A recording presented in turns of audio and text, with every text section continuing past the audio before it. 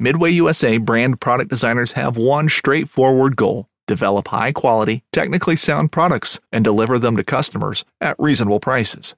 If you are immersed in the shooting sports industry and pay close attention to every single detail, you know our products are built right and stand up to everyday use. Who has shooting mats and range bag systems to hunting clothing and just about everything for the outdoors? Log on and shop 24/7 with super fast shipping. MidwayUSA.com.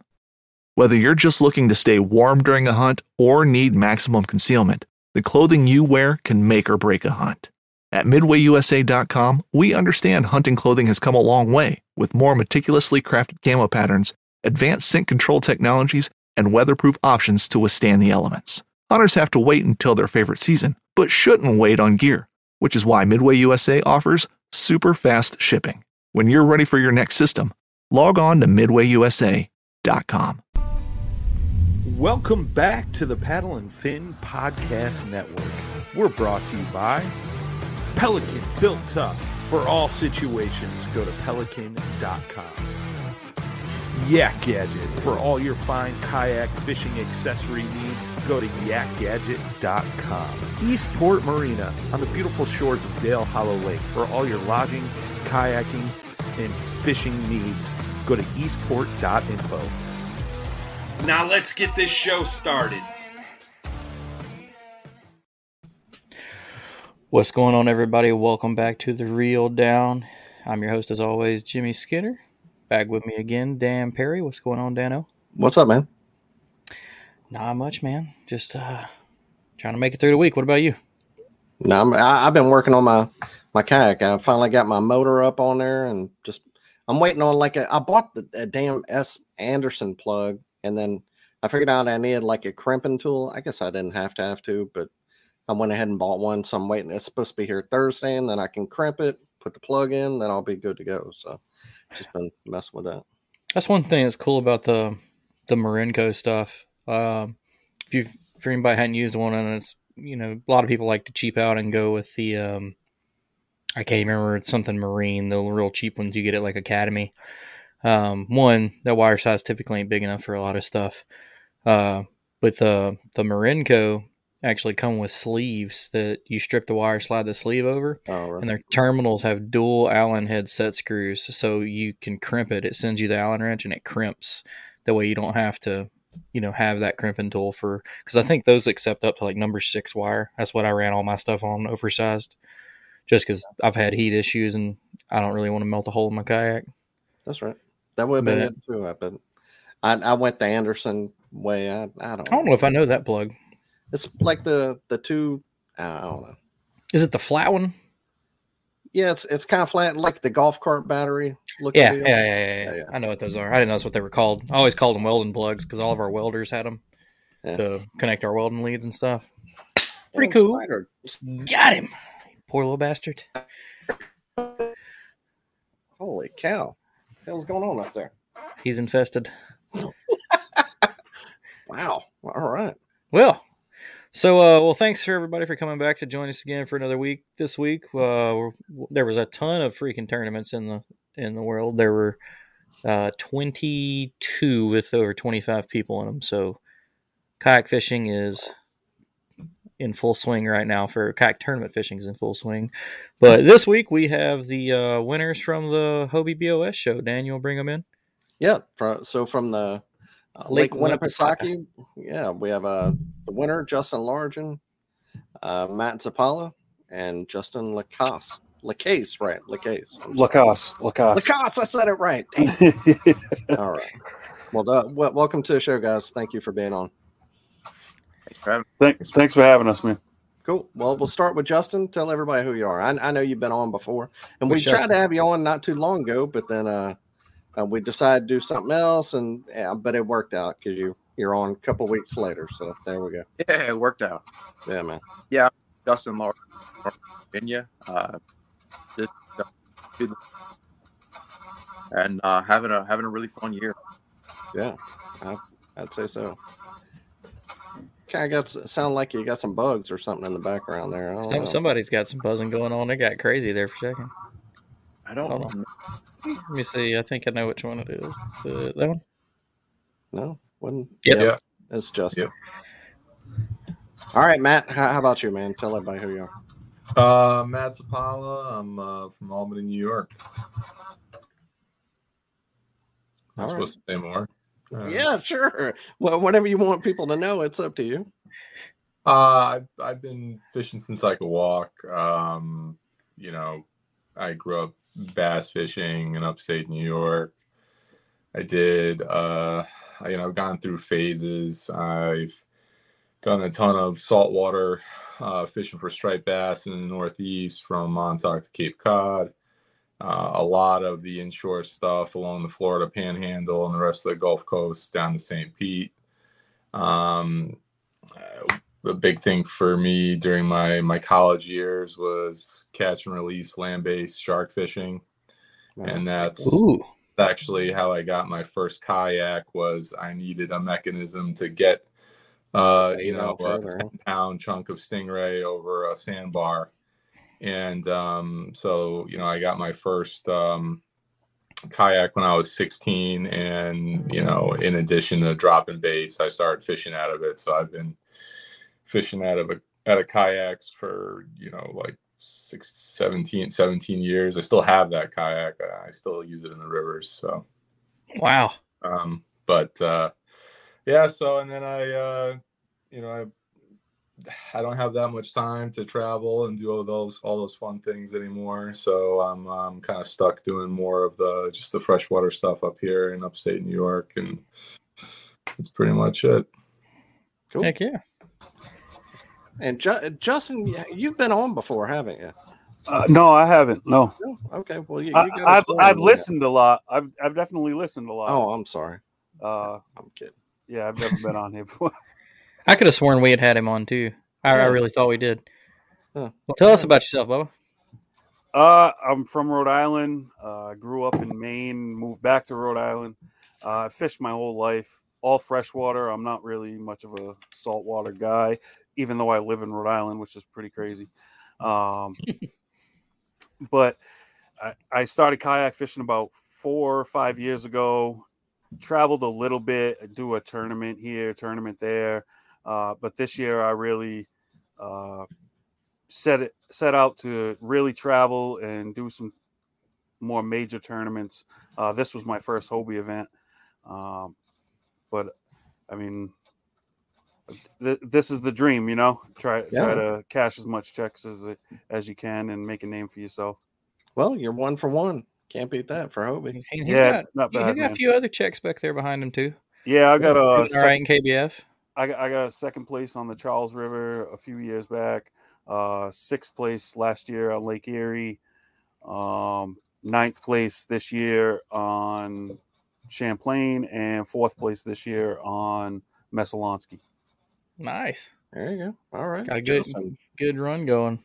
Yeah, I got some momentum right now. I'm really trying to keep that going, especially going into the Susky, because if that works out, I'm sitting real good with points and might have to fish another Hobie event after that. Darnell, huh? Are all three? Well, I'm a big river guy, so Wolf Fox River is actually okay. That's closer looking too, good right? to me. They're probably both about the same distance. Okay. Are all three y'all fishing the Susky?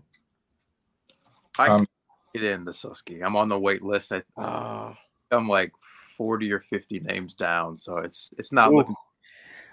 Don't count yourself out, because my buddy had the same thing on Chick. He was like 46th down, and he ended up getting in.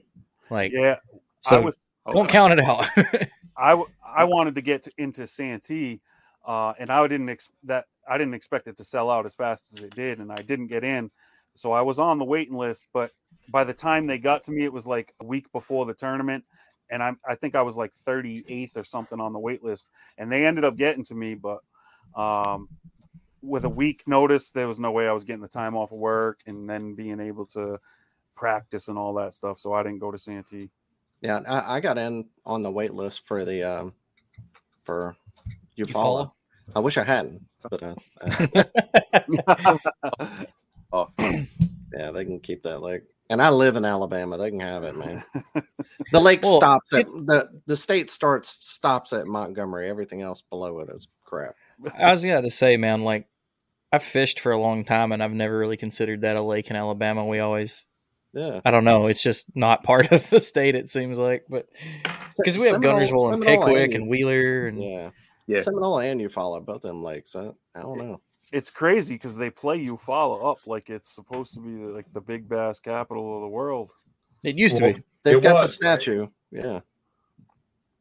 I remember. I think it was less than 3 years. I remember when I think it was Major League Fishing was there, and it was just like 5-pounders everywhere for everybody all day. I mean, big fish, 8-9 pounds. It wasn't like it is now. It's just, I think that its title just brought all that pressure, and it is what it is now. Just like every other lake, Kentucky Lakes, which I think Kentucky Lakes coming back. Guntersville sees a lot of pressure. I try to explain that to people all the time. That's why you can't really stick to your spots all the time, and like stick to always like I have some friends and stuff that like they always think that this is historically great. Well, it seems like it goes like a 4 or 5 year cycle. Sometimes that just hits the bottom of the barrel, and then 5 years later it comes back if it's taken care of. So maybe Eufaula and Seminole do you good, Dan. No, to hell with them. I'm not going back to either one. Especially Seminole. But that's enough about me. Been sucking at Hobies. Who wants to tell us about Lake Winnipesaukee, like how it lays out and the whole deal? Kind of just give us a breakout for us Southerners who have never been all the way up to New Hampshire. I've been to Maine, but for some reason I never went to New Hampshire. Well, you guys would be better suited to do it than me. It was my first trip, but it's a lot of deep, clear, like emerald blue water. And then there were a couple places that had some, I guess some shallower areas, but some charcoal, almost Florida looking tannic water. But ooh. I mean, I kind of stayed in my comfort zone and chased largemouth, but I think the lake sets up much more of as kind of a smallmouth destination. Yeah, I mean, it was my first time there too, but it's just your classic glacial lake in the Northeast. It's gin clear water, big water. I mean, what is it, 59,000 acres? I mean, it's a big ass lake. Surrounded by mountains. It's beautiful. And yeah, it's the big thing here to also remember for you guys down south is it's a 2-stage fishery. Okay. Warm water and cold water species. And then there's that weird interplay between the two. And that's also common in a lot of our other glacial lakes, so whether it's Champlain, George, Cayuga, all that stuff. So I don't know if Lacass has anything to add. You've been there before, right? Yeah, I've been there 3 times, and I've sucked twice. I've never even caught a limit there until this weekend.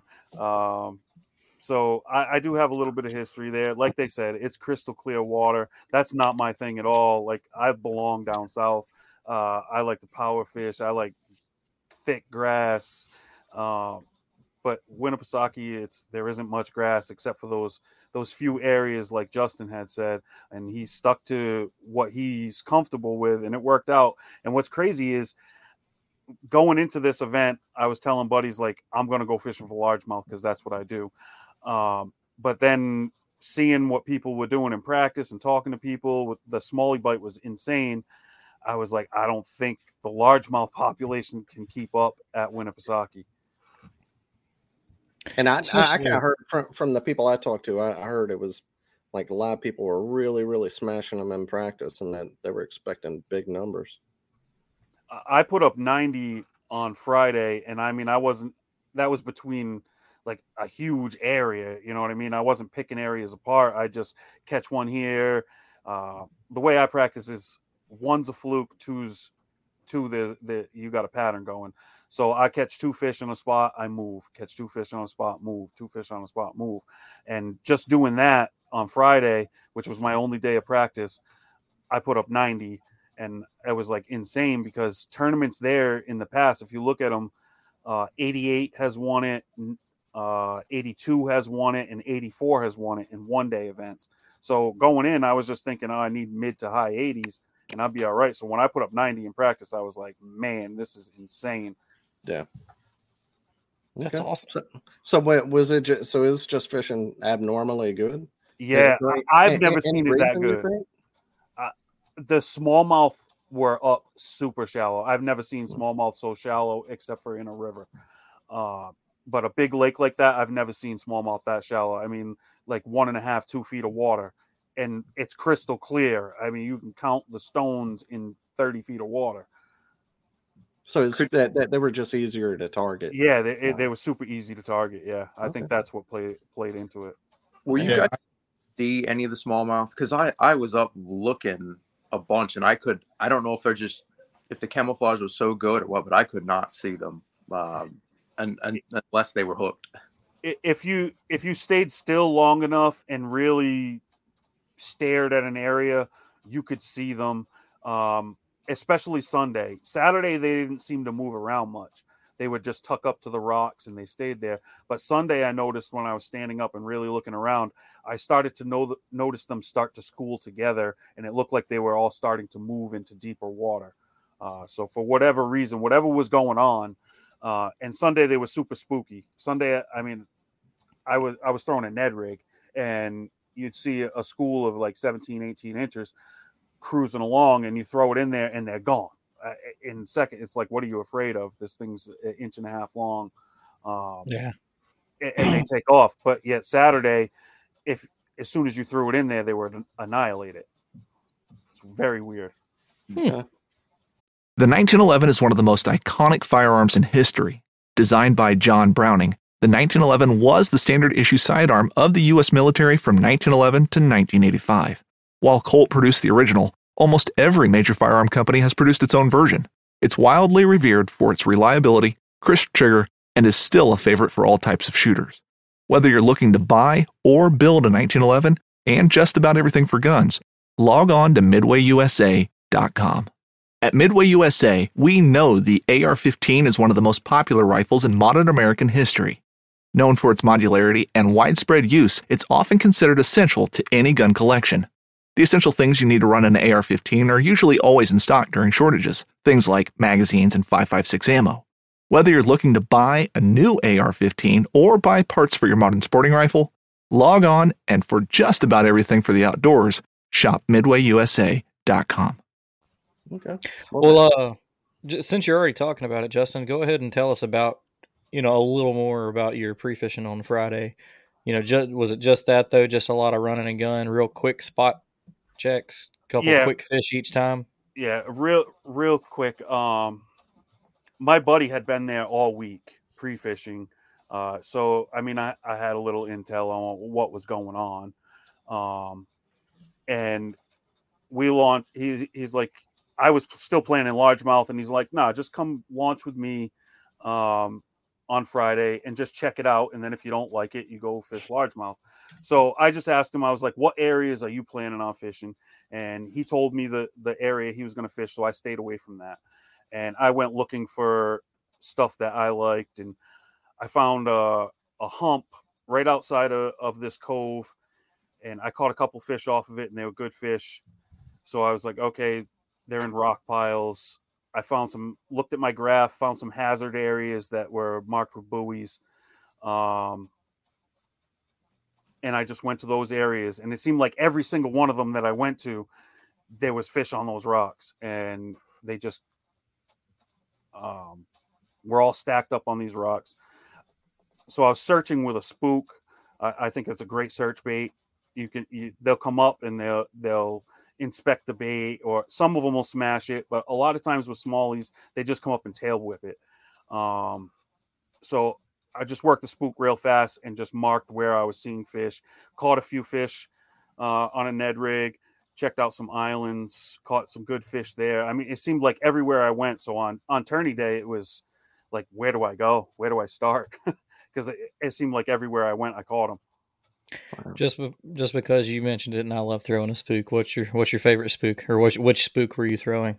The Strike King Sexy Dog Jr. Oh, not even a spook. Yeah, it's not even a spook. Killed me inside. I call it a spook because that's just It's a walking bait. Yeah. You know, it's like calling a Yumdinger a Senko. Right. Like, right. A soda, a Coke. Yeah. Yeah. Not the Northern guys. No. Yeah. I like the Sexy Dog Junior. It's a good small profile, and it seems to walk really well for me. Heck yeah. Matt, how about you, man? Well, I wanted to find a spook bite, and I was throwing the big saltwater one, and that's my favorite way to catch smallies up north around here is throwing a big spook. I didn't find anything on that. I had some smaller fish on a popper, jerk bait and a Ned, but the bites were, and Justin, I don't know. I mean, when I went looking shallow, it was just like very random.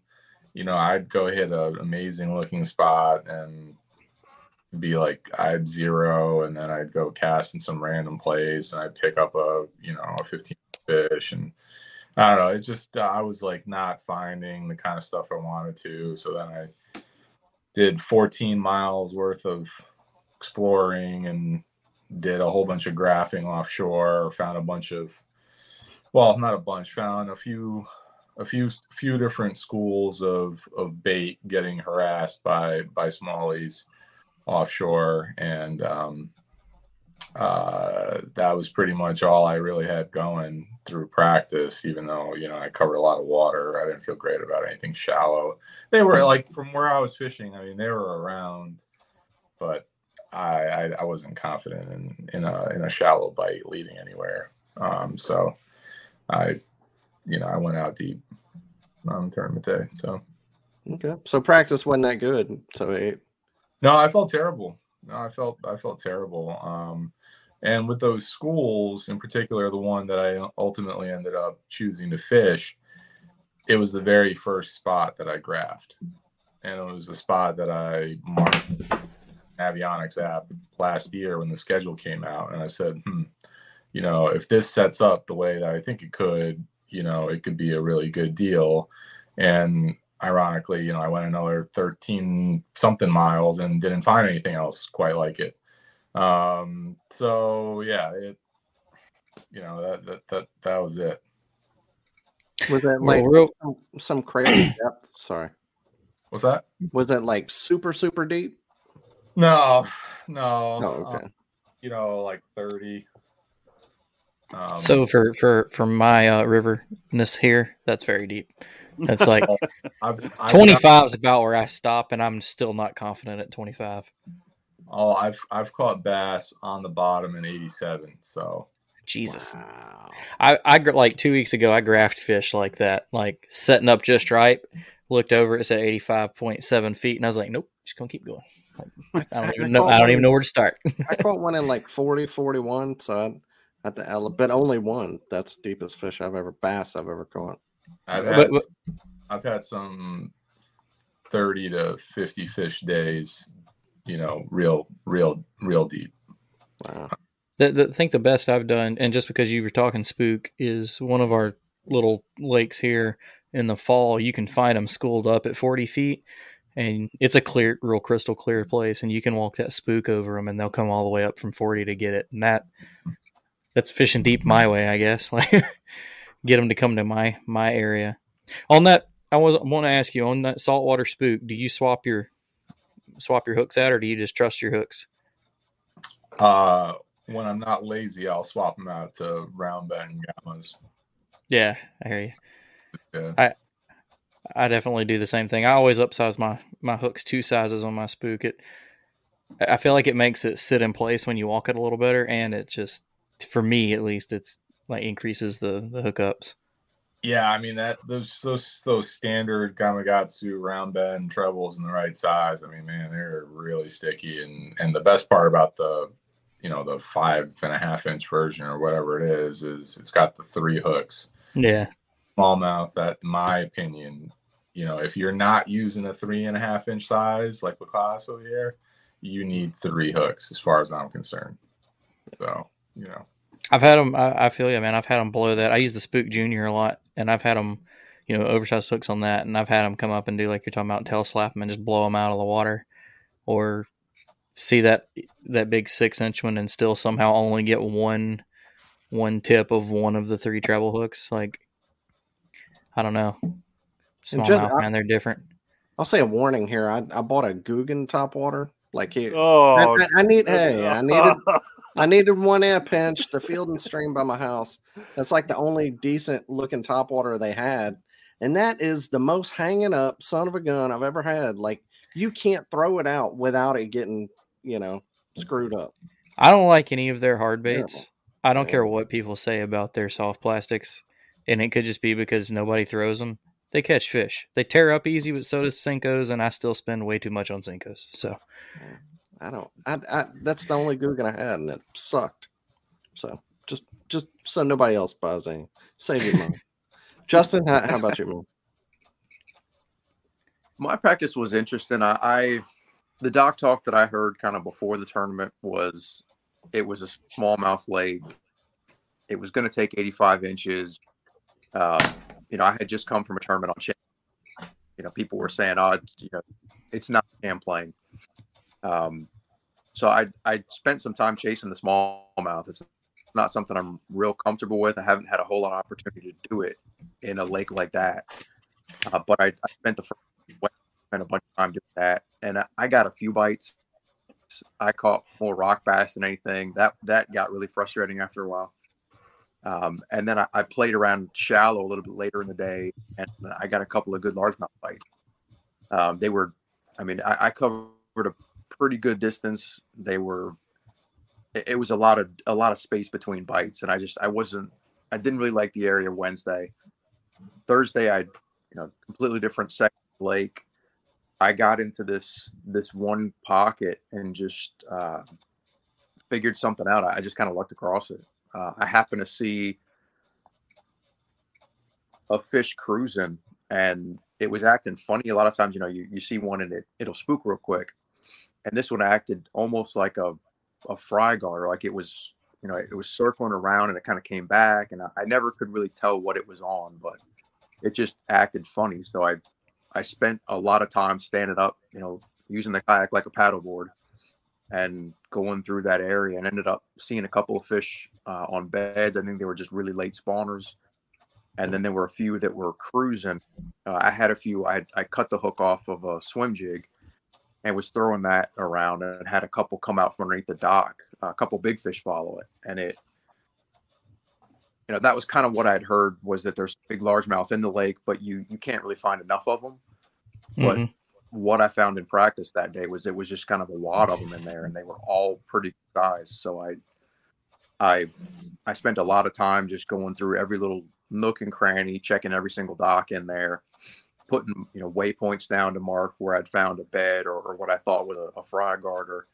I saw a couple of small fish rolling at one point, but it wasn't a ton of fish. It was, like I said, it was quality, but not a ton. And that I decided, let me spend Friday looking for something else like that. And I spent the whole day doing that, and in a kind of a different section of the lake, and found just one little pocket. It wasn't really a dock thing in that area, but it was just some late post spawners, and I almost didn't even go into that pocket. It didn't look like anything. Real shallow going into it, a couple of homes on it that had little docks and boats, but it was real shallow at the mouth of it. There was, kind of like the other guys were saying, there were some rock hazards there, and I just drifted over the shallow stuff and happened to see a few that a couple that were fry garters, and then one I think that was locked on to an actual bed still. Mark those fish. I might have had 6, little waypoints, all kind of in a pretty tight cluster. And, spent the rest of the day checking other areas and never really found anything else. So I felt confident going into the tournament that I could have one good day. And then it was just going to be kind of a crapshoot the second day. I didn't feel good that I had enough to actually. Enough numbers. Yeah. And I thought put up a big enough bag on the first day that if I could put up 70, 75, maybe that'd be enough to get some good points or sneak into check range. But after the first day, when I saw how many people had, 80 to 85 inches, it was like 50 people over 80 inches, I think, something like that. Crazy. I was really nervous at that point. I was really happy to have the bag that I had, but I did not feel great going like that. I had underestimated the size of some of those fish in that secondary area, but I was not confident that I could do any better than maybe 75 to 80. And I was honestly, there were so many people that launched in that area where I found those fish. There were so many other kayaks and then so many other just recreational fishermen going in there. I didn't feel good. I felt like somebody else was going to find them. And those type of fish, one person, it doesn't take real long to kind of, mess it all up. And I wasn't sure if I could go in there and there'd be any fish. And it just kind of worked out the second day for me. And something to point out, Justin said earlier that, looking at like tournament history, how 82 to 85 usually is what it takes. And like you said, looking here at 51 people caught a minimum of 80 inches. I mean, that's insane to show how good it was fishing. And, I'm trying to, let's see. Day one, there were only the two of you. The two Justins were in the 90s. And then day two, Justin, you were the only person to post a 90. So that 80 range was just covered up both days. And it didn't taper off much on day two. 44 people still caught, in the 80s. I mean, that's insane. Like, when going off history, I mean, that really does show that it was showing out for y'all, last weekend. It sounds like for you, Justin Largen, it was tough because you didn't have that many quantity of fish, but you had the good ones. Justin and Matt, is there something y'all did in particular to kind of weed through the bigger ones? Were you throwing bigger baits, or was it a technique or a certain area that kind of gave you a little bit bigger fish over the field? Because it seems like, so many people caught them. Well, I caught my big fish off the hump.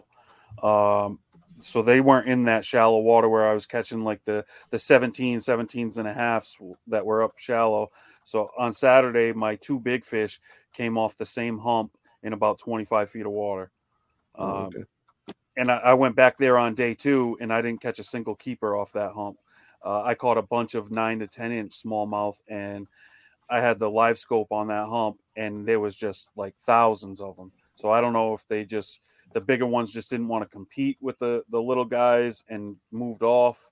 I have no idea what happened to my big fish spot, but it left me stranded for quite a while on Sunday. Yeah, I mean, for me, it was all in kind of what I was doing, which was very different than what everybody else seemed to be doing. I mean, I was pretty much exclusively targeting smallies, chasing bait, in deeper water. And I chose to focus on one particular school because I did catch two fish out of it on Friday during practice that were better than all of my fish that I caught up shallow. And on Saturday when the tournament started, my first 5 fish went 89 inches, and I had that by 7 a.m. So, wow. That doesn't suck. I just want to experience that feeling once. This was hard earned. Okay, what I'm saying. No, I mean, I feel you. No, I don't even mean this tournament. I mean, I paid those dues. I said this the other night. I've never had a tournament, no matter how good of a practice, whether it's my home lake, nothing ever goes right in the morning. Ever. It's always like my fish, my smallmouth are like 5 miles away. They're gone.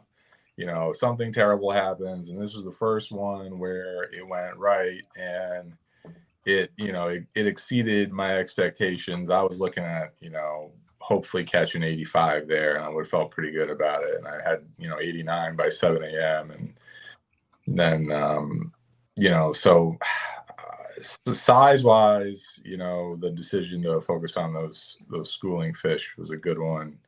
And then on Sunday, they were, and I mean, I laid off of those fish pretty quickly. But on Sunday, they were much harder to catch. Still caught plenty, and in fact, I thought about it. I probably caught like 3 or 4 bags worth of like 86 to 87 and a half inch.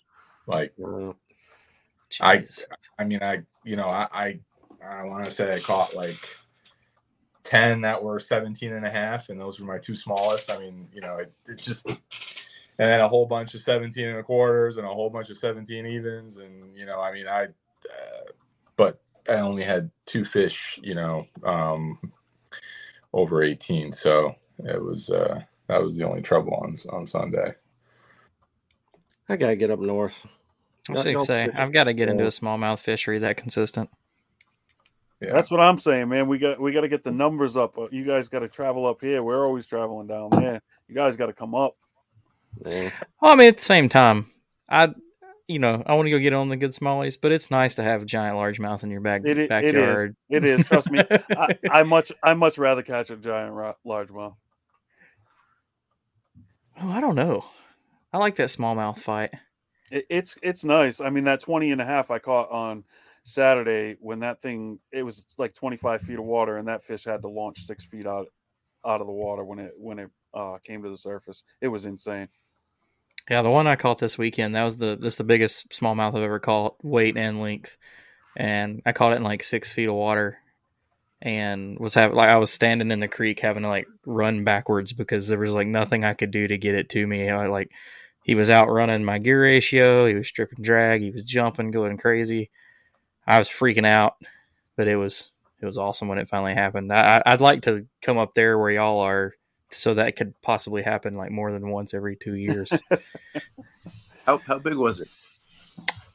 It was right on 20. It was, I think it was 20. It was maybe it had been 20 and a quarter. I can't remember. So we actually measured it on a rod, and then took a rod back to the board because we were weighed when we left the kayaks. But it was 4-ish pounds, and it was still built like a river smallie, so it was like that torpedo shape, but I've never seen one. I mean, he was probably 5 inches wide. He had linebacker shoulders. But it was, like, I didn't even know if it was a smallmouth when he first popped up because he looked so oddly shaped. I was like, I don't know what that is. It almost looked like a drum. And then when he freaked out, it was on. So, but it was sick. Yeah, then you want to go to some of the goby-driven fisheries. Yes. That is just silly. I mean, the St. Lawrence isn't exactly like, there's nothing going on up there. I mean, I've lived in New York my whole life. I've only been up there once. It's not. It is a better place to fish out of boats. Although kayak tournaments there could be amazing too. But my first time there, I caught a 17-inch fish that weighed 3.9 pounds. Oh my God. And, it was 17 and a quarter and weighed 3.93 or something, to give you an idea, So it's just the goby, driven stuff, the Great Lakes stuff is just out of control. I'm telling myself I'm going to skip the beach trip one year with the family and try to time it around like perfect. I don't know when it would be of the year, perfect smallmouth time up there, and come spend like 2 weeks and just try to capitalize on something like that. I think it'd be sick. But enough about that. Let's get back to Winnipesaukee, because I honestly can say I've never even heard of this place before this tournament. So it's really cool getting them.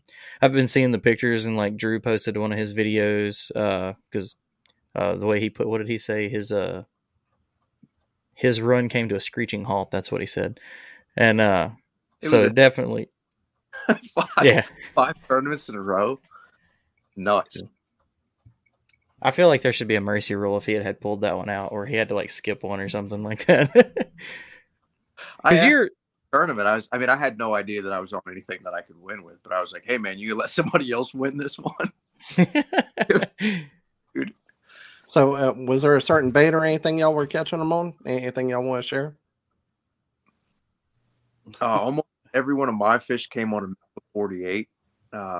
On Saturday, I threw goby bite, which is kind of a translucent color with it's like almost like a little bit of blue that kind of matches that water, but I don't know how to describe it. It's just a good clear watercolor. Are you wacky rigging it or Texas rigging it? I wacky rig it a lot, and I actually was initially thinking I would do a weighted wacky rig until I found out that New Hampshire doesn't allow lead, and I did see all that. That was a bummer for me because I mean I have some tungsten, but you know I've most of my tungsten is like flipping style weights for largemouth. I didn't have a lot of other options, so what I did was Texas rig. I used a light wire 2-watt EWG hook.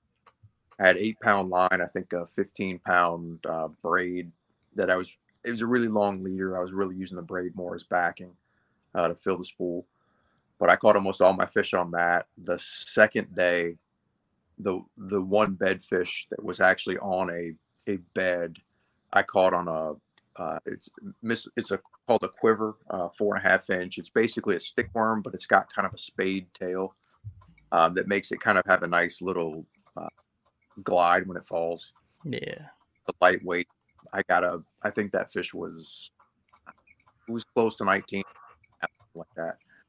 But everything else on that stickworm, and it's if you've never thrown it before, it's. I mean, think of Senko.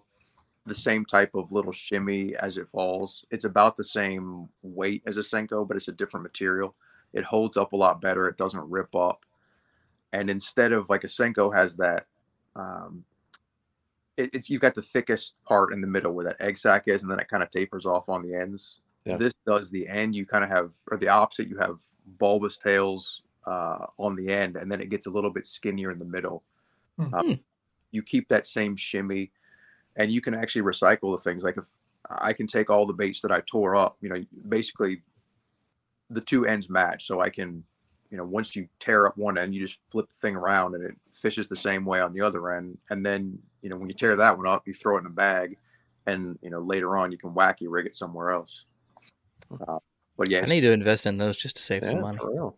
Yeah. And I wasn't using, even when I wacky rig, I'm not even bothering with those little the little O-ring deals. It's just I like that bait a lot. I don't even throw the Senko anymore. It just replaced it for me.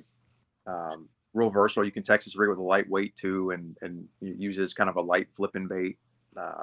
It has done a lot of work for me this year. Yeah, I mean, I'd write that one down.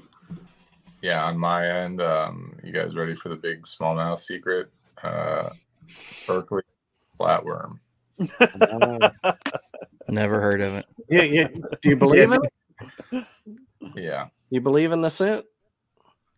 Yeah, I brought this topic up last night. I do strongly believe in it, and a lot of that has to do with just live scope is a remarkable learning tool, and I think you can get past like sort of anecdotal evidence, or theory when you can make multiple presentations to the same, and you're doing it to the same fish, right? And it's a thing. And the flatworm's an absolute killer. On Champlain at the BOS last year, I got 6th, and lo and behold, I was using a green pumpkin flatworm last year. I was drop shotting it just like I was drop shotting it this year. Last year it was in 10 feet of water. This year it was in 30. I mean, that was it. So I caught some. I used the old Berkeley gulp stuff too, some old school stuff from my saltwater, and that stuff still works. Freshwater, saltwater, doesn't matter. But yeah, that was pretty much it. I did a lot of experimenting, but at the end of the day, that's especially when you're dead sticking something and you have a smallie just nose down on it. And just sit. I mean, you can literally watch them just sit there, and I just feel like my heart can't handle that. That tank is going to get in there, and and it helps out. So, are you using the Mac scent, the purple bag, or are you using the, I guess you would say, standard scent, the no, Max scent all the way. Purple bags. I don't know if you can see the purple bags. There's some purple bags in the middle. Oh yeah, a whole bunch of it. So yeah. I wonder how it would be like if the Max scent versus because I spray all my stuff with scent during a tournament. I'm not, I don't know if I believe in scent, but I know I don't have anything saying that it doesn't work, I guess. And it's like I'm going to do everything I can. I wonder what if side by side what Max scent would do versus something else with like the new bait fuel or Bang or whatever you use. I'm interested in bait fuel. Me too. I'm interested because they say it's water soluble, and that's Max scent is it really disperses, and bait fuel in theory is supposed to do the same thing. It's a double-edged sword, though. That also means that it disperses too much, or a lot. So I don't know. I'm intrigued. I mean, when it comes to my I use a ton of Z-Man plastics. Bang for your buck and just fish catching ability. I don't know if there's a better way to catch fish when it comes to plastics. And they pre-scent some of their lures with Procure. Mm-hmm. And I'm also a believer in that as well. I've got my own stuff. I'll rub down Ned rigs. I'll squirt some of that in the bags and let it sit. And it absorbs into the Elastec, and it just gets all in there permanently. That's something that I didn't see advertised. And I mean, I haven't really paid that much to the advertising of bait fuel, but I grabbed a bottle and was reading it. Because a lot of the guys you see on TV and stuff, like you said, they're just rubbing a bait down with it. It says it on the back of it. It says, fill up your favorite bag of plastics and marinate it. And I was like, oh, well, that makes, So I think that, I don't know. It seems to be hype right now, and all the people I know using it seem to like it. So maybe there's something to it. Yeah, it's on the list for me to try out. I can't wait. I mean, I hope it doesn't hurt anybody, but I can't wait to see the first person that's trying something new throws it on Z-Man and it just melts. Because the Elastec stuff's so sensitive. Throw the hook in, come back, and you just get a misshapen glob of plastics. It'd be hilarious. I use Bang because I like saying it. It hypes me up now in the water. Spray something, bang, bang, bang, and it's it gets me going. Greg Blanchard got me on the fish sticks, man, and the fish sticks. I still love the fish sticks. They still work. Fishing like a local isn't just about catching fish. It's about connecting with the environment and the people who call it home. It's about hearing the stories and traditions that have been passed down for generations and sharing unforgettable moments with the people you meet along the way. Fishing like a local is having an experience that stays with you forever. And with Fishing Booker, you can experience it too, no matter where you are. Discover your next adventure on Fishing Booker. Hunting boots are a critical component of any successful hunt. Whether walking a short distance to your blind or trudging miles through rugged terrain, your feet are carrying the load. Without the right boots, you could give up early and lose out on that trophy just over the ridge. At Midway USA, we make selecting boots for your next hunt easier. With just a few clicks of a mouse, you can decide on what's important, like waterproofing, insulation, size, width, and savings. For just about everything for shooting, hunting, and the outdoors, check out MidwayUSA.com. The Liquid Mayhem stuff too. Justin, how about you, man? Anything stand out to you? It was pretty basic. I caught just about everything on either a finesse TRD or a big TRD. The finesse TRD, I ran that on a small 6-ounce EcoPro tungsten Ned rig head, and the big TRD, I threw that on a 3/16-ounce EcoPro tungsten shaky head moneymaker jig. That was pretty much. I mean, I caught a few fish here and there. Like I said, I threw the Sexy Dog Junior. I caught a few fish on that, and I did catch one cull on Saturday. At the end of the day, I caught that on a Beast Coast Fishing Lil Magnum tungsten jig. Beast Coast, they make some cool stuff. They make some great jigs, man. That Little Magnum. I'm a jig junky. Like I have literally 12 or more boxes, 3,600 boxes stacked full of jigs. Okay, I ain't that deep, bro. I ain't that deep. I got a lot of jigs, but I ain't got that many. When Beast Coast came out with that little Magnum, I don't open those other boxes very often. Have you looked at their open water sniper jig? Yes, the football head, small football head jig. Mm-hmm. Yeah, I actually had one of those tied on this weekend. I didn't catch anything on it. Mm. It's basically he's lying. Do you prefer the big TRD or the OG? I prefer the big TRD. Same, 100%. Yeah. 100%. I use that a lot. I Texas rig it. I put it on a shaky head. I'll wacky rig it, but with a weighted wacky rig. I'll drop shot it. It's super versatile bait. Yeah. My thought is like if you ever need to use the finesse, just cut it in half. Like I've all but quit buying the small ones just because I always end up throwing the big one anyway. I used to use the bang stick for Nico rigging. I just cut it off and use that as TRD. I mean, it's just the big tickler, I guess. Right. Yeah. Ticklers. Yeah. So since we've kind of roughly went around everything, if y'all want to go back through and just give us a good rundown of maybe like your best catches from each day or however you want to do it. Whoever wants to start, man, just sum it all up for us one more time. I guess I'll flip a coin. I'll flip a coin. I'll go first. Obviously, the best catch of the weekend would be the 20.5 smallie on Saturday. I knew I needed some big fish, and I caught that fish in probably around noontime on the hump that was in about, I'd say the deepest water around it was about 40 foot. It came up to about 11 foot. I was fishing in about 25 foot. I caught that fish on the finesse TRD in 25 feet of water. So that was an epic battle there. It's a good looking fish too. That just keyed me in that the bigger fish were going to be there. I waited there. I don't know. I think within 20 minutes, I got the 19.5. You probably have the time on there, Jimmy, on Tourney X, if you have that up. But, yeah, let's make pull it back up.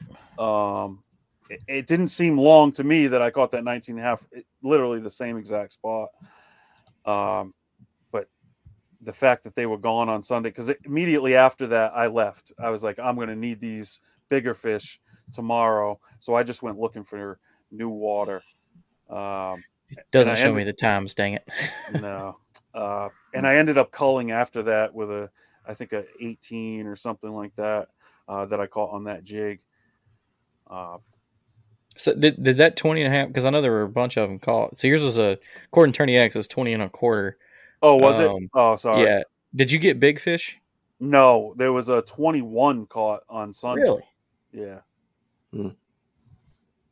I see it. I don't know how I missed that. Okay. I saw there was a bunch of 20.25s, so I didn't know if you had I know you would have had the biggest second fish, so I didn't know if you got you a little more change. And that 21 is a freak size largemouth. Yeah, that thing looks like it came from down here. Yeah, it's thick. Whew. And on Saturday, I mean, I had lost two good fish early because of a really poor hook choice. As they said, there's no lead allowed in New Hampshire. And I normally throw a tungsten Ned rig anyways, but I was running low because I'm fishing rock piles, breaking them off.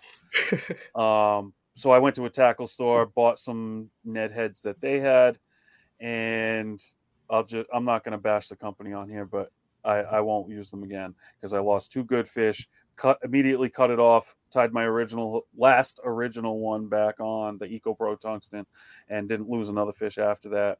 But the very next fish that I caught after losing that just changed I mean, you guys all know you lose fish in a big tournament like that, especially when you're leading in day one.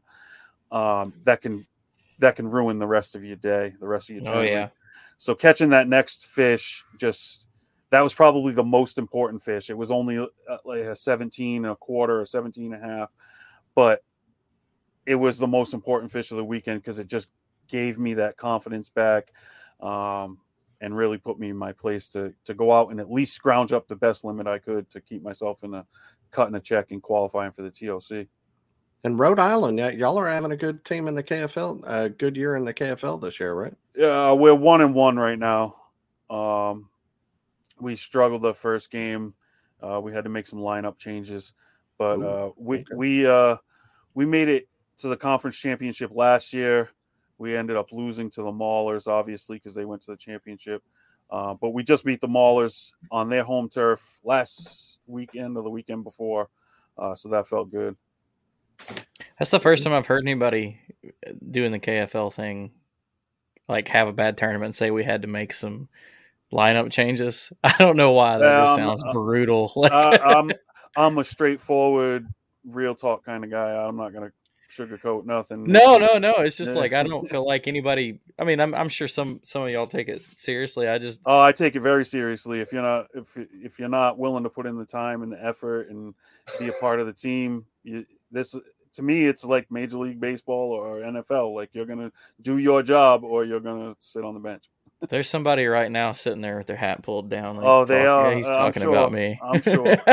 I'm sure. I love it. But I love them. I love them all. I mean, we fish together as friends. But I mean, right to their face, I'll say the same thing here. If you're not doing your job, Dan, are you that hardcore on y'all's guys?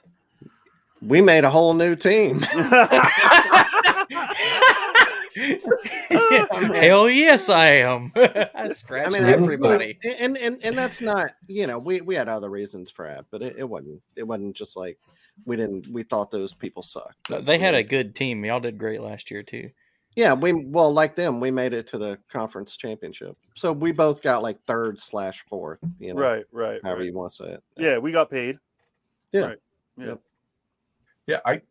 Yeah, on my end, as far as like a couple like recap of like highlights and stuff, I got a few. I mean, the biggest fish I had this tournament was a 19-inch fish that was basically like, doesn't really do it justice, but width-wise, this thing was like a barrel, and stuck it on the drop shot in 30 plus feet. And when you hook a smallie like that and it goes full speed vertical and just comes to the surface as fast as it physically can and comes flying out just straight up, no arc, and then just shaking the whole way up and falling down back. I mean, it's just it's awesome, Stay on. Yeah, I mean, I lost one, and ironically, when I started on day one and I had the 89, I lost a larger fish. Right, it did the same thing. That was the only fish I lost this weekend, but it went full vertical, could barely keep up with it, and it's just amazing. They're like rockets. So that was just a really cool catch. I had another one jump into the kayak from like 5 feet away and ended up between my legs, like just somersault, just straight in, landed between my legs. Went bonsai on him. What's that? When what bonsai? No, not bonsai. Kamikaze. There you go. Kamikaze, yeah. Pretty much. I mean, I had the net stuck way out to go get it, and it was just coming my direction, and it just came right in. That was cool. And then I honestly, crucial fish for me, my last call on Sunday, which gave me the little baby quarter inch. Yeah. Oh man. It was an 18-inch fish. This is already after the boat traffic started in my spot. It was brutal. And I got to tell you, I catch a lot of smallmouth. And this fish, the fight on this fish was unbelievable. Like I couldn't get over how I would get it just barely outside of net range, go straight back down all the way 30 feet to the bottom. And it would come back up and do it all over again. And I was just blown away because I mean, I've caught some really good smallie that never put up a fight like that. And that fish was so important, and like it had me sweating for like minutes. Was it the 18 or the 18 and a quarter? The 18. The 18, and it's like barely 18, like barely, barely 18, barely. My last two 17s on Sunday, I must have wasted so much time trying to get those, because they're so close to 17 and a quarter, both of them so close to 17 and a quarter, and I couldn't get them. I know, just barely 18, but man, she fought. It was unbelievable. Like I'll remember that one for a while. And you get to watch them straight up and down, and with the sun coming down and the crystal clear water, it was a ton of fun. It was just a ton of fun. Sounds like a great place. I'm another Great Lake Hobie chose. So. Yep. Justin, how about you, man? Oh, he's muted. There we go. I think my biggest fish, or not necessarily the biggest fish for me, but the fish that was most important was probably I guess it was the fifth fish I caught on Sunday. I had gone several hours. I had a big flurry. I mentioned earlier that second area where I decided to start. I was really fortunate. Nobody else found it. Nobody else was messing with them. And I caught them quick in there. Within 15, 20 minutes, I had 4. The small one was 16. So I knew I had a chance if I could just get one more big bite. And I spent several hours. I think it was 9 o'clock when I decided to bail in that area. Ran back to where I fished the first day. It was about a 45-minute drive to get to the other launch, and a pretty quick paddle to get in there. But then I fished for a whole another hour without a bite. And I'm just thinking, I'm thinking I'm going to blow this. Did I make the right decision? And I had found probably the only really decent or consistent area I found for smallmouth was not too far away. And I was getting to the point where I was about to run out there and just try to catch a smallmouth. I had a drop shot rigged on a different rod, and I was just going to go out and see if I could catch a smallmouth off of this point to fill the limit. And I, skipped the Missile 48 alongside of a boat. There was just a really nice shade line, and I skipped the bait. It hit 3 times on the third skip. The fish sucked it down right off the surface and swam straight into some thick grass. And I've got that 8-pound line, and it was the first one I'd had that actually, swam into. It was close enough to a grass patch to get into, and it bogged down it, and I thought it was going to break me off. But when I got that fish out and actually got it on the board and saw it was 18, it was just like a weight coming off my shoulders. It was an awesome feeling. And I settled down. I kind of learned from that fish that the fish had positioned differently than they did the first day. The first day I left that area early at 10 o'clock. I had my 90, and I spent the rest of the day looking for more fish. But once that sun got high, they pulled out to the deeper part of the dock. There was some still, the shady dark spots, but they were in a little bit deeper water. And, the next, 30 minutes, I caught a couple more, on 18 and a 19 and a half was I think my last fish of the day. But that fifth keeper was the one that I really calmed down, because I felt like I knew there were a lot of people who were close, a lot of people with 85 inches, but I knew that I was going to have a really good chance of making a check, and it was going to take a lot of people having a really, really good day for me to not be close. I felt like I had a good chance to make the TOC at that point. And I went from being nervous and thinking that, another bad day too, where you kind of mess up your tournament to really feeling good. And it was just, that made my day. Did you think you had it in the bag coming in? Yeah, I kind of did. But at the same time, you never know. There were so many guys with 80 to 85, and you never know. There's so many good fishermen, and there's so many lakes where there were a lot of 20-inch fish that got caught. And, somebody runs into a wad of them and puts up 100 inches. There were 50 guys that could have done that in the field, put up 100 inches and had 180. So even with that fish I was just talking about, I was sitting at 180 after that fish, but I I still didn't feel great about it. And I didn't know. I wasn't going to feel, I don't know. I've had too many where I felt good going in, and then you end up, after the leaderboard shuts off, a couple guys who were out of cell range submit some fish, and now all of a sudden you fall down and you go in thinking, you're going to get some hardware, and you end up first out of the money or something. Yeah. Yeah. Or, close, but, and it's a good day, but it just kind of, I don't know. I'm not taking it for granted until it happens, but I felt good. I felt like it was, if somebody caught 100 inches, I was going to shake their hand and say, great job, man. You earned it. I was happy that I didn't lose it. I didn't give it away.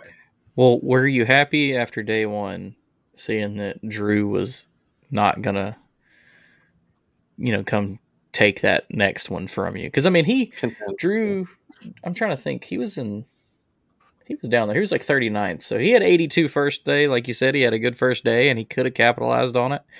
But I don't know. Did you just, and I only bring it up just because everybody knows he's been on his like little run. Did you really think that he was going to come around you on day two? Was he the one that you were thinking about the most, or? I wasn't really thinking about anybody in particular, but if he had walked in with 100 inches, I would not have been surprised. Figures. The last couple of tournaments. Yeah, like the last couple of tournaments, fishing against him, he when the leaderboard went off, he hadn't uploaded fish, or I don't know if he hadn't caught him or just he hadn't gotten in cell range, but I've fished in every single one of the last tournaments that he's won. It's amazing seeing, him putting up 95 on Champlain back-to-back days to sweep the trail and then take the Pro Series at KBF, and then the two back-to-back Bassmasters. It's an insane run he's been on. So I would not have been surprised if he came in with 100 inches and, jumped everybody. Are you going to come down to just the Bassmaster on Pickwick? Are you making that run down here for that one? This upcoming concert season will be all about the boots, and Tecovas is your stop for the best in Western style. Tecovas has seasonal and limited edition offerings this spring and summer, including men's and women's boots, apparel, hats, bags, and more. All Tecovas boots are made by hand in a time-honored tradition with timeless styles that are always on trend. And Tecovas has first wear comfort with little to no break-in period. It's hard to find this level of comfort paired with this level of style. Stop by your local Tecovas store, have a complimentary drink or two, that's WCB style, and shop new styles. The smell of fresh leather and friendly staff are at your service. Many stores even have leather custom branding to make your boots truly personalized. And with regular live music and events, there's no in-store experience like it. If you can't make it into a store, just visit tecovas.com. That's TECOVAS.com. They offer free shipping on all boots, as well as free returns and exchanges, and ship right to your door. Go to tecovas.com and find your new favorite pair of boots today. Sorry, I think my internet connection's cutting out. I didn't hear it. I was asking if you think you were going to make the run down to Pickwick for that Bassmaster event. Oh, most definitely. Most definitely. Sweet. At least I feel like if Drew shows up, I feel like he's going to have a good finish. And I did the math. I don't remember exactly the number of places, but I have to finish a number of places ahead of him to get AOY. And I feel like it's a long shot, but I'm not going to, I'm not going to give it to him. I'll make him earn it. Heck yeah. Well, we appreciate y'all being on. Before we let you go, we want to give you a chance to shout out any sponsors or anybody that makes fishing just easier. Rhode Island, Justin. How about you, man? Yeah, I'm going to first thank Hobie BOS for putting on this event. This was my first Hobie event, like I said, and it was fantastic. Hobie does it right. FX Custom Rods, Extreme Angler Series. They supply me with the great rods, technique specific. Lose Reels, Strike King Lure Company. My wife for holding down the fort. I got 5 kids, and she takes care of the home while I'm away. I couldn't do this without her. My mom, big shout out to my stepdad. Anybody who's followed me in the past knows I always shout him out because he is my biggest fan. I couldn't get through a tournament day without that guy. I mean, text messages all day, keeping me out of my own head and focused on the goal at hand. Ocean State Kayak Bassin. Great group of guys here in Rhode Island. I founded the club and handed it over to a buddy to run last year. Couldn't do it without those guys. I've learned a ton from fishing with them. And the Rhode Island Rebels KFL fishing team, we're coming for that KFL championship this year. There you go. We'll see. We'll see about that. Matt, I'll see you there, Dan. Yeah, sounds good. On check. Hopefully we'll be there. Matt, how about you, man? I don't have any, sponsors or anything like that. I'd like to thank Hobie for, coming out, putting on another great tournament. I hope they come back up and showcase some more of our fishing up here, and I'll be there. Sounds Heck good. yeah. And I'll do it for the other Justin. Missile baits, quantum rods and reels. That's his sponsors. I know those. So yep. We appreciate y'all being on, and good luck the rest of the season. Thanks, guys. All right, thanks. Congrats, Justin. You too.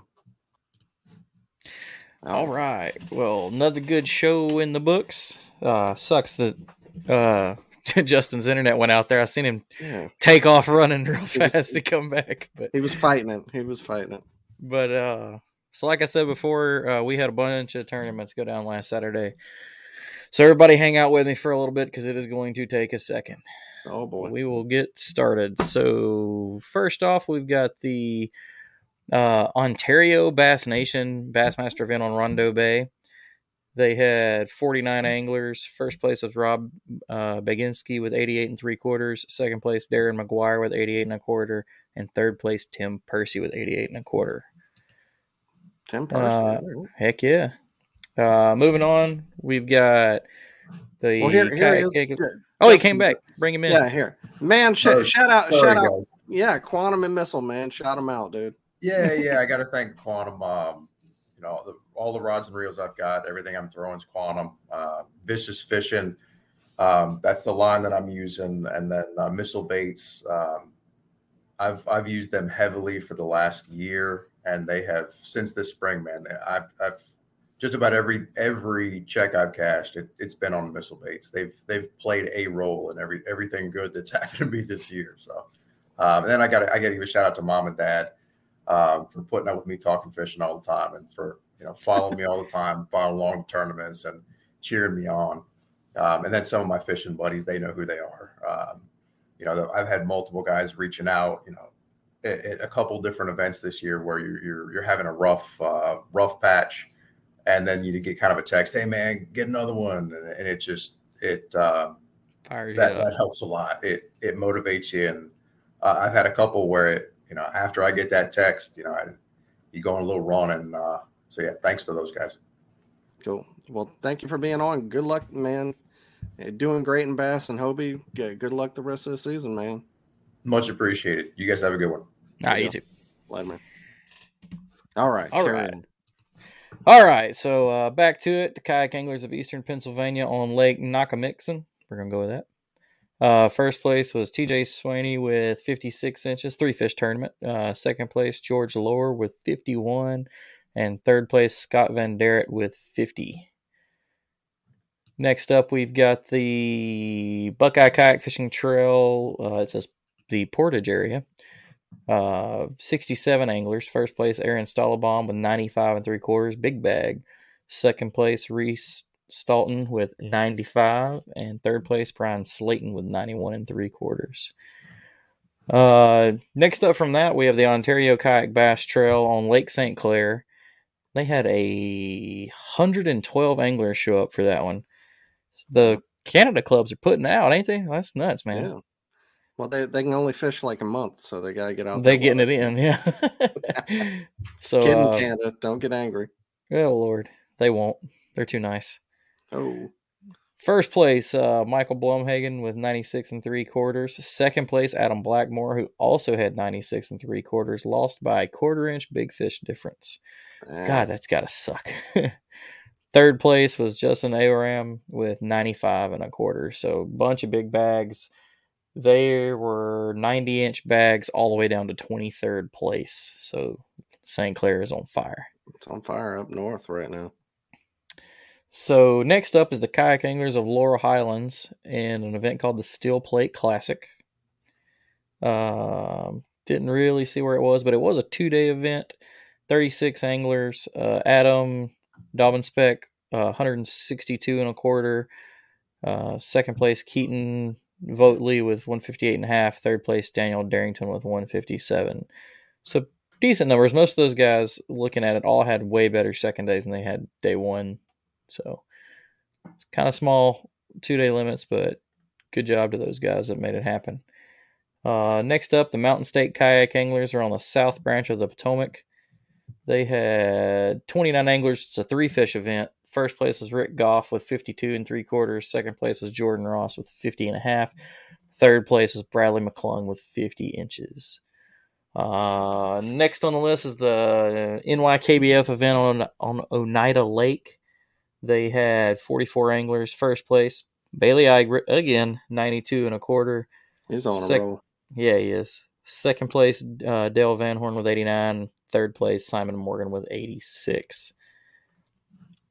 All right, moving on, we have the Michigan Kayak Trail on Muskegon Lake.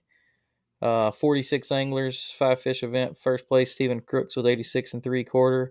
Second place, Christopher Gilreath with 86 3/4 also. And he lost to the big fish, but by 1 1/4. Or no, by 3/4 of an inch. So, damn, that sucks too. Third place was Tim DeSmit with 85 3/4. Moving on, we had the KBF TN event on Percy Priest, which was also in conjunction with the KBF event, which we'll get to in a second. The KBF TN event had 28 anglers. Chuck Miser, first place with 86. Second place, Paris Edwards with 85 1/4. And third place, Josh Stewart with 83 1/4. Next up is the Minyak Trail on Horseshoe. 30 anglers in this one. First place, Ryan Thompson with 93 1/4. Second place, Daniel Zimmershed with 90.5. Third place, Joey Vagno with 88 3/4. Next up is the Nebraska Kayak Series at Red Willow. They had 30 anglers as well. First place, Austin Bland with 94 1/4. Second place, Kevin Workman with 91.5. And third place, Brady Stores with 90 3/4. Bunch of good bags in that tournament. They kept the 90s up through 5th and good numbers through the 10th place. So another good event. Next up is the Indiana Kayak Anglers on Hardy Lake. He had 38 anglers. First place, Anthony Burris with 74 3/4. That's a 5-fish tournament. Second place was Jacob Fordonsky with 71 3/4. And third place, Jeff Fordonsky with 71.5.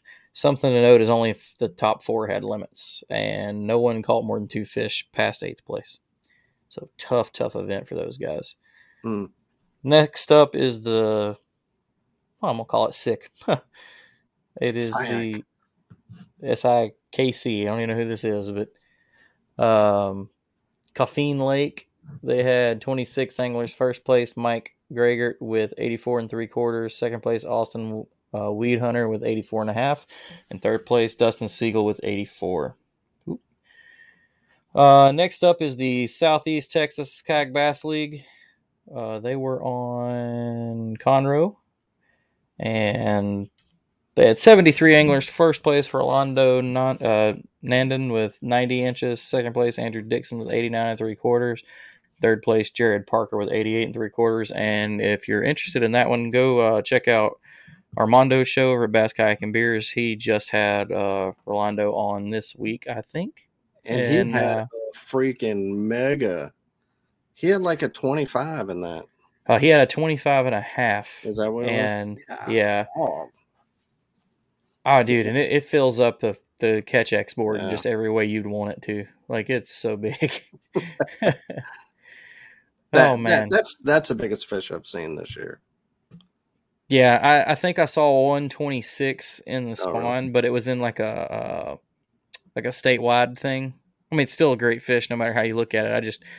I don't think we covered it. I just think I remember seeing it because it was like 6 people in it or something like that. But still, that's a big fish. All right, so we have the NRS Inland Kayak Open event on Dwarshak Reservoir. We had 44 anglers in that one. Dan Rashid with 91.5, Joshua Duggar with 78 3/4, and Trey Potts in third with 77 3/4. Next up, we have the Colorado Kayak Fishing Club. It was a multi-species event, so they had 43 anglers. It was trout and pike. Paul Roth had a combined of 118.75. James Sandrovich with 113.5, and third with Brett Wendling with 111.5. And what I am seeing is I think you had to have 3 trout and 2 pike, so that's a pretty cool. We'll mix it up tournament right there. I saw. We already covered that one. All right, last 2. We get over to the KBF world. Got to swap screens to pull these up. All right, so we're now looking at fish. Stinking fishing chaos. I'm gonna say it. Trash. Yeah. I'm not even gonna get into it. Never mind. It sucks. I was about to. I just don't like it as much. No. Hey, and Dwayne, if I know Dwayne might or might not listen to this, your whole front page, bring back the old way. That was better. So if I'm going to put down one, I got to put down the other a little bit. There you go. But fishing chaos is not awesome. Well, like I said, there was a KBF event with Percy Priest Lake with that KBF 10 event.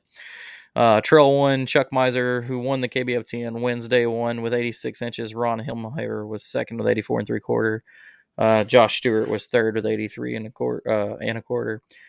The Trail Day 2, Demon Henderson won with 81.5. Jared Stanley won with 79 3/4, or second place with 79 3/4. Anthony Winkleman with 78.5. And the Pro Series event was won by Gene Jensen with 156.5. Russ Snyders was second, 153 1/4, and Jody Queen was 147.5 right behind him. Gene came back and totally redeemed himself. He did for now, until something gets said, I guess. No, no, he learned. I mean, he didn't, in my opinion. I'm not getting into it. He didn't cheat. He did not cheat. You try to get every advantage you can, and that he one, did just that. It was just a little too close. You know? And I guarantee you, I have been fishing in a marina and missed the freaking no fishing sign before. I mean, I do it like from the bank all the time. I'm sure I've done it in a kayak and not realized that you're not supposed to be in there. But next up, we had the last one was the KBF event on the Lower Otay. Otay. Trail 1 event, Mark Chrisman, 88 1/4 for the win. Chris Harris was 88 for second, and Steve Buckner with 86.5. Trail Day 2, Steve Buckner comes around and gets a win with 88 1/4. Damian Towle with 87, and Lance Engel with 83.5. And my man, we had him on not too long ago, the Pro Series winner, Dominic Doan, comes in with 166. Damian Towle, second place, 165.5. And Lance Engel, 164.5. So there we go. A lot of talking, and I'm tired of talking tournaments for this week now. Jesus Christ. Congrats to everybody that did really good. Thanks to everybody that keeps up with us. Make sure you check it out on YouTube. Share us up. We love everybody, and we will probably see y'all next week if y'all don't get us canceled. Hey, and follow my YouTube, Daniel. And follow his YouTube. He's trying to get 1 million. 160. I'm trying to get to 200. Damn it. Same thing. Everybody go check out my Instagram, Jimmy Skinner Fishing. I want to hit 2,000. I'm at 1,600. So 400 of you fine souls, go give me a follow. We should have a competition, like who can hit which one first. I'd actually have to start doing a lot more posting again, so you're going to win. I post a lot on YouTube. I'm giving out juice over there. Go check it out. I posted. I went for, 8 months without a post, and finally got back to it. So I'm stockpiling footage though, so it's coming. I hear you. We see everybody. We love y'all. Peace. Later. Thanks for tuning in to another killer episode here on Paddle and Fin. Be sure to drop a 5-star rating, a thumbs up, or smash that subscribe button on any platform you're listening in on. Be sure to check us out on Waypoint TV, waypointtv.com. Make sure you sign up for the Fantasy Kayak Fishing League at paddleandfin.com/fantasy. You can support this show through Patreon, patreon.com/paddleandfin. Don't forget to check out the website, paddleandfin.com. Catch us on YouTube. If you got a question, comment, or want to see a future guest on the show, be sure to email us at paddleandfin@gmail.com. Shout out to our show supporters, Yak Gadget. You can check out all the fine kayak accessories at yakgadget.com. Pelican Professional. For all your cases, coolers, and lighting needs, go to pelican.com. Rocktown Adventures, your Midwest premier paddle sports destination. Go to rocktownadventures.com. Eastport Marina, the beautiful destination on Dale Hollow Lake. If you're looking for lodging, kayaks, kayak accessories, or anything fishing related on the beautiful Dale Hollow Lake, go to eastport.info. And Jigmasters Jigs. When in doubt, get the jig out. Go to jigmasters.com and fill your tackle boxes today. One of the most legendary shows in the outdoors is on Waypoint TV. Don't miss Primo's Truth About Hunting, Wednesday nights at 7 p.m. Eastern on Waypoint TV, the destination for outdoor entertainment. 4 in the morning. Join me, Chef Jean-Paul Bourgeois, and the whole crew here at Duck Camp Dinners every Monday at 8 p.m. Eastern on Waypoint TV. Birds up in the sky.